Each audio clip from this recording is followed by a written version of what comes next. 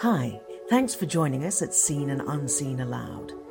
This is where you get to listen to a curated collection of the editor's top picks of our recent articles. For when you need to be eyes-free or hands-free, but still want to discover the seen and unseen.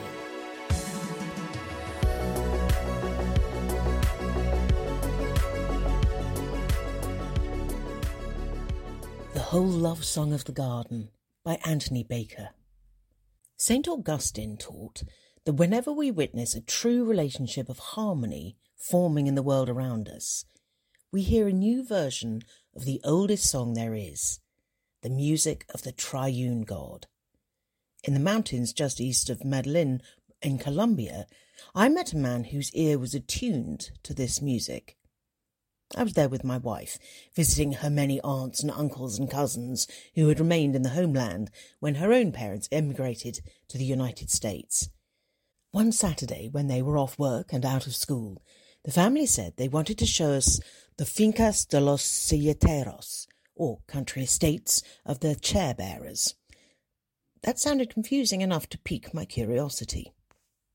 On the winding road out of the city, Stephanie's cousin gave me a brief history of the fincas. The indigenous and mestizo peoples of the region have for countless generations farmed this rich mountain soil, specialising in flowers that, once the Spanish arrived, the farmers would sell at markets in the growing colonial city of Medellin. Through the centuries of Spanish imperial presence, a strange and unique tradition developed. The poor inhabitants of the region, mostly but not only the indigenous peoples, would tie chairs to their backs and carry elderly, wealthy, sick or pregnant Spaniards through the Andes passes and into the villages and city. A sure-footed peasant could offer a smoother trip than a mule or a cart. The famous linguist and world traveller Alexander von Humboldt was among the first Europeans to document this practice. Moonlighting as silleteros, the local farmers of the region decided their backpack chairs could serve also as baskets when it was time to carry their flowers down to the markets. Properly stacked and carefully transported, they could walk the 5 or so hours to the market without losing many petals, and so have plenty of flowers to sell. They would return to their fincas with chairs full of rice and beans and cornmeal and other market goods. The history of the region is even more complex than all of that, involving the closing of the flower markets, a dramatic protest by the silleteros, and the beginning of Fiera de las Flores, Medellin's largest annual festival. As we follow Don Fidel, the reigning patriarch of one family of silleteros, I got the feeling that all that richly layered history served as backstory to his primary occupation, caring for his beloved flowers. The festival was tradition, and the tourists like me paid the bills, but Don Fidel's first love was clearly his garden. Our guide led us on a meditative walk through the plots, apparently oblivious to the rain that was pelting us with increasing strength by the minute. As we walked, he pointed out to us the various species he nurtured: geraniums, calla lilies, roses, hydrangeas, and many that I didn't know the English names for. Walking the hillside that his grandparents once farmed, Don Fidel was deeply familiar with the soil, the slopes and waterways, the rhythm of sunlight and shade. He knew where to look on the mountain horizon for rain clouds that might make it to his acreage. He even told us some secrets of his garden. He had both personal and ancestral memory of the various species and knew to group certain communities of flowers together to keep them healthy. He told us that the word pest is just a consumerist term for a living thing that threatens economies. In gardens and farms, we tend to eliminate them with chemicals. Don Fidel told us that all those pests lived in his garden as well, but because of the way he grouped his flowers, he knew that the predatory bugs would be near their prey, and the system would find a balance. For extreme cases, he showed us the simple mixture he made from the flowers themselves that he used to fog the garden, much like the pre-Columbian peoples did with toxic tobacco leaves. Don Fidel was listening deeply, to the music of his garden. He heard the refrain of the insects and flowers about what it was they most desired, and it wasn't chemical spray. The circular living economy enabled a remarkable new birth within the garden. Toward the end of the tour, when the rain had driven most of the family back into the wraparound porch of the house, Don Fidel was proud to show my wife and me what he'd learned about his sunflowers. The sunflower, girasol or sunfacer, is a big draw for the shops in the city. Everyone wants the classic, grand, bright yellow flower. The particular variety grown in that region is sterile, modified by many generations of laboratory hybridization. But the gardener one day noticed something curious about the sterile male flowers he planted.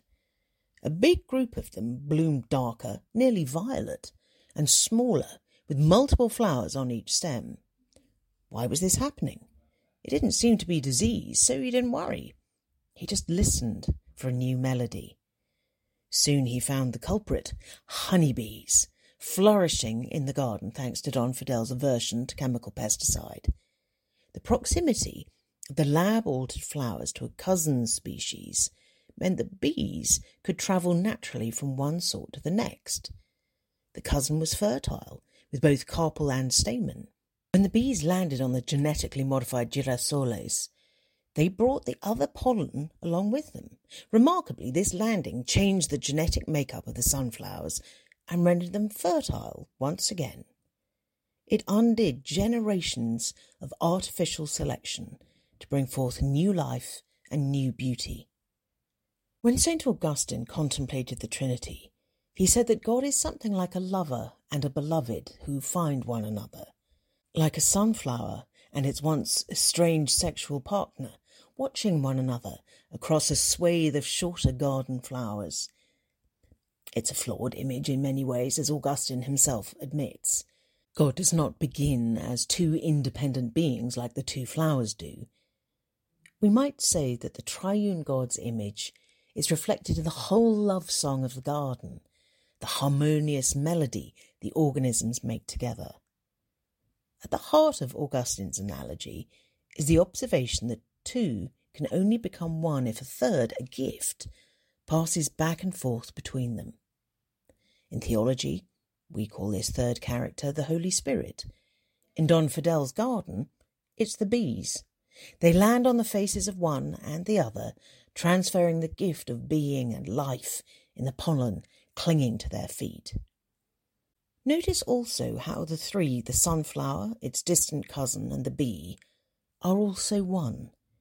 The bee owes all that she is to the flowers, her habits, her communicative dance, the hairs on her feet. She is not just a bee looking to gather nectar from separate organisms called flowers. She is a living extension of the flower's winged desire for life and fertility. The same holds for the flowers. They become what their apian lover asks them to be, in surprising ways that not even the bee, let alone Don Fidel, could have guessed. In other words, the love song of two is always a song of three. The lover, the beloved, and the gift of love itself that passes between them and forms a new celebration of their bond. This, Augustine says, is the song that God sings from all eternity, and it's the song remixed 1,000 ways that creatures of earth come to sing. Because he kept listening, Don Fidel heard a melody few of us would have noticed. A less curious gardener would have uprooted the flawed blooms and replanted the flowers that the shops down the mountain were asking for. As the rain soaked my clothes, I said a prayer of gratitude for his patient curiosity and for the love that binds the world together, a love whose proper name, according to the theologians, is God.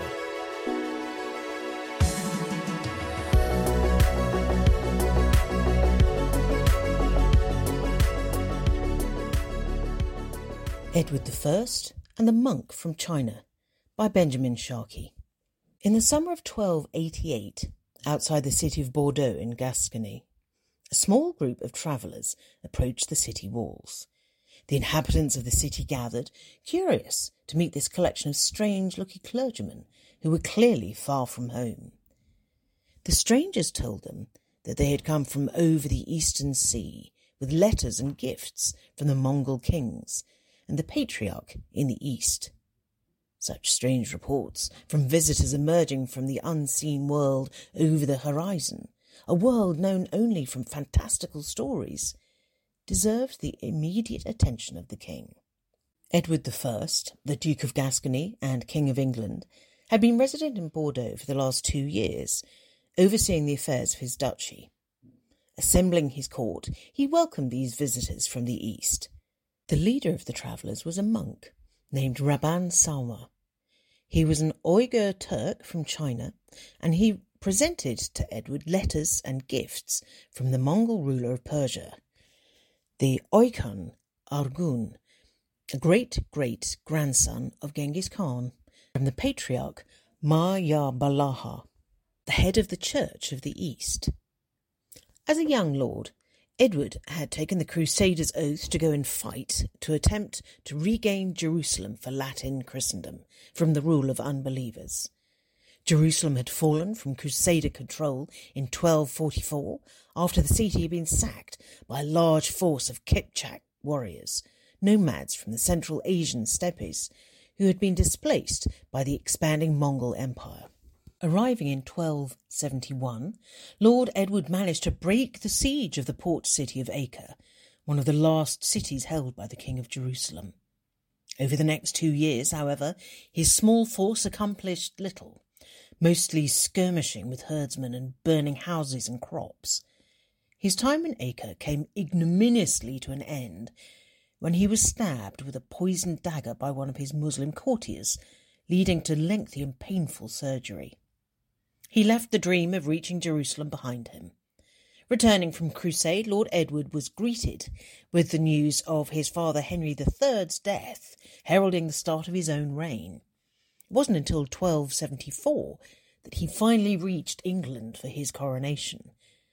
There, in Westminster Abbey, he was invested with the splendour of Christian kingship.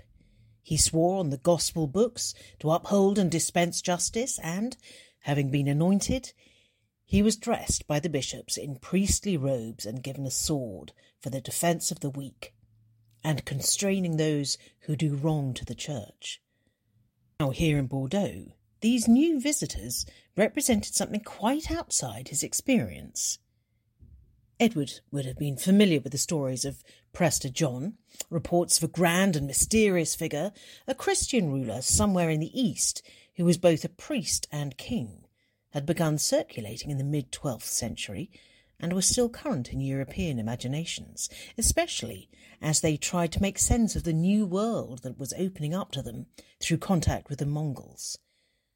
While there was not really any great Christian king in the Mongol Empire, this legend does reflect the correct sense of medieval Europeans that a whole world of Christianity was going on beyond their horizon.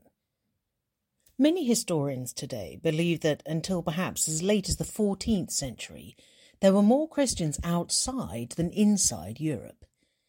Yet in our books of global church history, these believers rarely get more than a slim chapter, unrepresentative of their large share of the historical Christian demographic and experience. Throughout late antiquity and the Middle Ages, there were significant numbers of Christians across Asia and Africa, in Ethiopia, Sudan and Egypt, Syria, Mesopotamia and Persia, India, Central Asia and China. Christians had been present in China as early as the 6th century, with significant numbers elsewhere much earlier. Meanwhile, Egypt and many other areas of the Middle East had predominantly Christian populations until at least the 12th to 14th centuries, which continued to make up significant minorities into the 20th century. In the Middle Ages, these areas were global centres of population and development. Bordeaux was one of the largest cities in Europe at the time, with a population of nearly 30,000, but cities like Alexandria, Baghdad, Merv in present-day Turkmenistan, and Samarkand in present-day Uzbekistan were among the biggest in the world, with populations in hundreds of thousands, far larger than any in Europe. Present in the historical record of all these urban centres were Christian communities. We find them scattered across the textual record, although for many of these regions this record is far patchier than for medieval Europe. But when we dig literally, archaeologically, we consistently find the evidence of Christian communities that no text ever told us about. By far the largest group of Christians outside Europe was the Church of the East. This church, once termed inaccurately Nestorian, was entirely distinct from the Eastern Orthodox churches, but had rather grown out of those early churches that had been founded to the east of Judea, outside of the Roman Empire, in Persian-ruled Mesopotamia. They soon rapidly grew to include communities across Asia, from Syria to China and India and Mongolia. Syriac, a dialect of Aramaic, was the primary language of worship, prayer and literature in these communities, but the Gospels, Psalms and hymns were often translated into local vernaculars. Growing up outside the Constantinian Revolution, which had seen the ushering in of the conception of Christian kingship with the Roman Emperor Constantine's conversion to Christianity, and never succeeding in converting the Persian Shah or any other significant rulers, these Eastern Christians had no experience of existing in a Christian state. Throughout the Church of the East, Christians always lived in pluralistic societies. The Patriarch, the head of the Church, was indeed, for most of the Middle Ages, based in Baghdad, also the seat of the Muslim Caliph, from where he oversaw the affairs of more communities than the Pope in Rome. By the time that Rabban Soma made his journey to Europe, there were Christians throughout the Mongol Empire, the largest empire until then. These included many Mongol queens, khatuns, such as Sorkatani Beki, the mother of Kublai Khan, as well as many ordinary Mongols. Christianity had been present in Mongolia for at least a century by the rise of Genghis Khan in the early 13th century, and was very popular among many of the tribes he subordinated. Christianity, for well over the first 2/3 of its existence then, was not a majority European faith, and today it is again not majority Western. Most Christians throughout history have lived outside Europe and North America, in pluralistic societies, ruled over by and living alongside non-Christians. The Western experience is not just unrepresentative of Christianity today, but unrepresentative of Christianity in the past. Christendom has been only a small part of the Christian experience. This was the experience of the monk who stood before Edward I. Rabban Soma had grown up in Khanbalik, the city of the Khan, present-day Beijing. When still in his early 20s, out of the love of his Lord, he had become a hermit, living in a cave near a mountain spring, in the manner of many Chinese Taoist, Buddhist, poet and artist ascetics. People would regularly make the day's journey from the city to come to hear him preach. He was later joined in his secluded life by another young man with a desire to lead a life for Christ, named Mark. The two had lived together for some time, when one day Mark shared with the older hermit his desire to visit Jerusalem. Together they set out on the long and perilous journey to see Jerusalem and all the sights of the life of Jesus. Like a reverse Marco Polo, they travelled west across the Mongol Empire, sometime in the early 1270s, perhaps indeed at the same time as Marco Polo, taking the opportunity for long-distance travel which the continent-spanning Mongol Empire had made possible. When the two monks eventually reached Iraq, they were told that fighting between the Mongols and the Mamluk Sultan of Egypt, who then controlled Jerusalem, had made travelling the final part of the journey impossible. So they settled down in Iraq until the time might come when it would be safe to make the journey. Such a time never came, but while they were in Iraq they became involved in the life of the church, and when in 1281 the Patriarch died, it was with some surprise that Solmer's young companion Mark found himself chosen by the bishops to be the new patriarch. He chose the new name Yarbalaha. He was the first believer from more eastern regions of the church to be chosen as patriarch, reflecting the greater involvement such believers were able to have in the life of the whole church under the Mongols. In 1287, the Mongol Ilkhan Argun, seeking to use his European desire to regain Jerusalem to coordinate attacks against the enemy in Egypt, asked Yarbalaha to provide a Christian messenger to go to Europe with gifts and letters for its Christian kings. Yarbalaha recommended his mentor Solmer, also providing him with his own letters of friendship for the Europeans.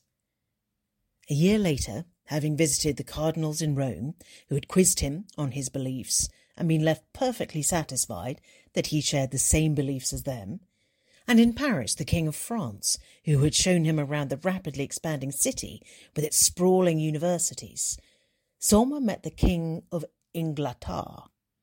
In their audience, Edward's attention was particularly caught by the reference to the Ilkhan's letter to Jerusalem, having again taken the crusading oath only the spring before. But Solmer was far more interested in using his trip to see artefacts associated with the characters from the Gospels, to hear stories of heroes of humility and of the miracles God had worked in the lives of saints, and to observe the novelty of life in a predominantly Christian society. In the evening, Solmer was invited to lead the king in worship. There in Bordeaux, near where the Garonne flows into the Atlantic, the King of England knelt as the monk who had grown up not far from the banks of the Yellow River began singing in Syriac. On the altar, Solmer broke the bread, made the sign of the cross over the chalice of wine. As he broke up the bread, he sang, in his language, Our Father in Heaven. Edward and some of his courtiers and clerics might have recognised the prayer and tried to repeat the strange words or to follow along reciting in Latin. The king and his courtiers approached, and Solmer served them. The King of England and the Chinese monk together participating in the divine mystery of Christ's incarnation and sacrifice.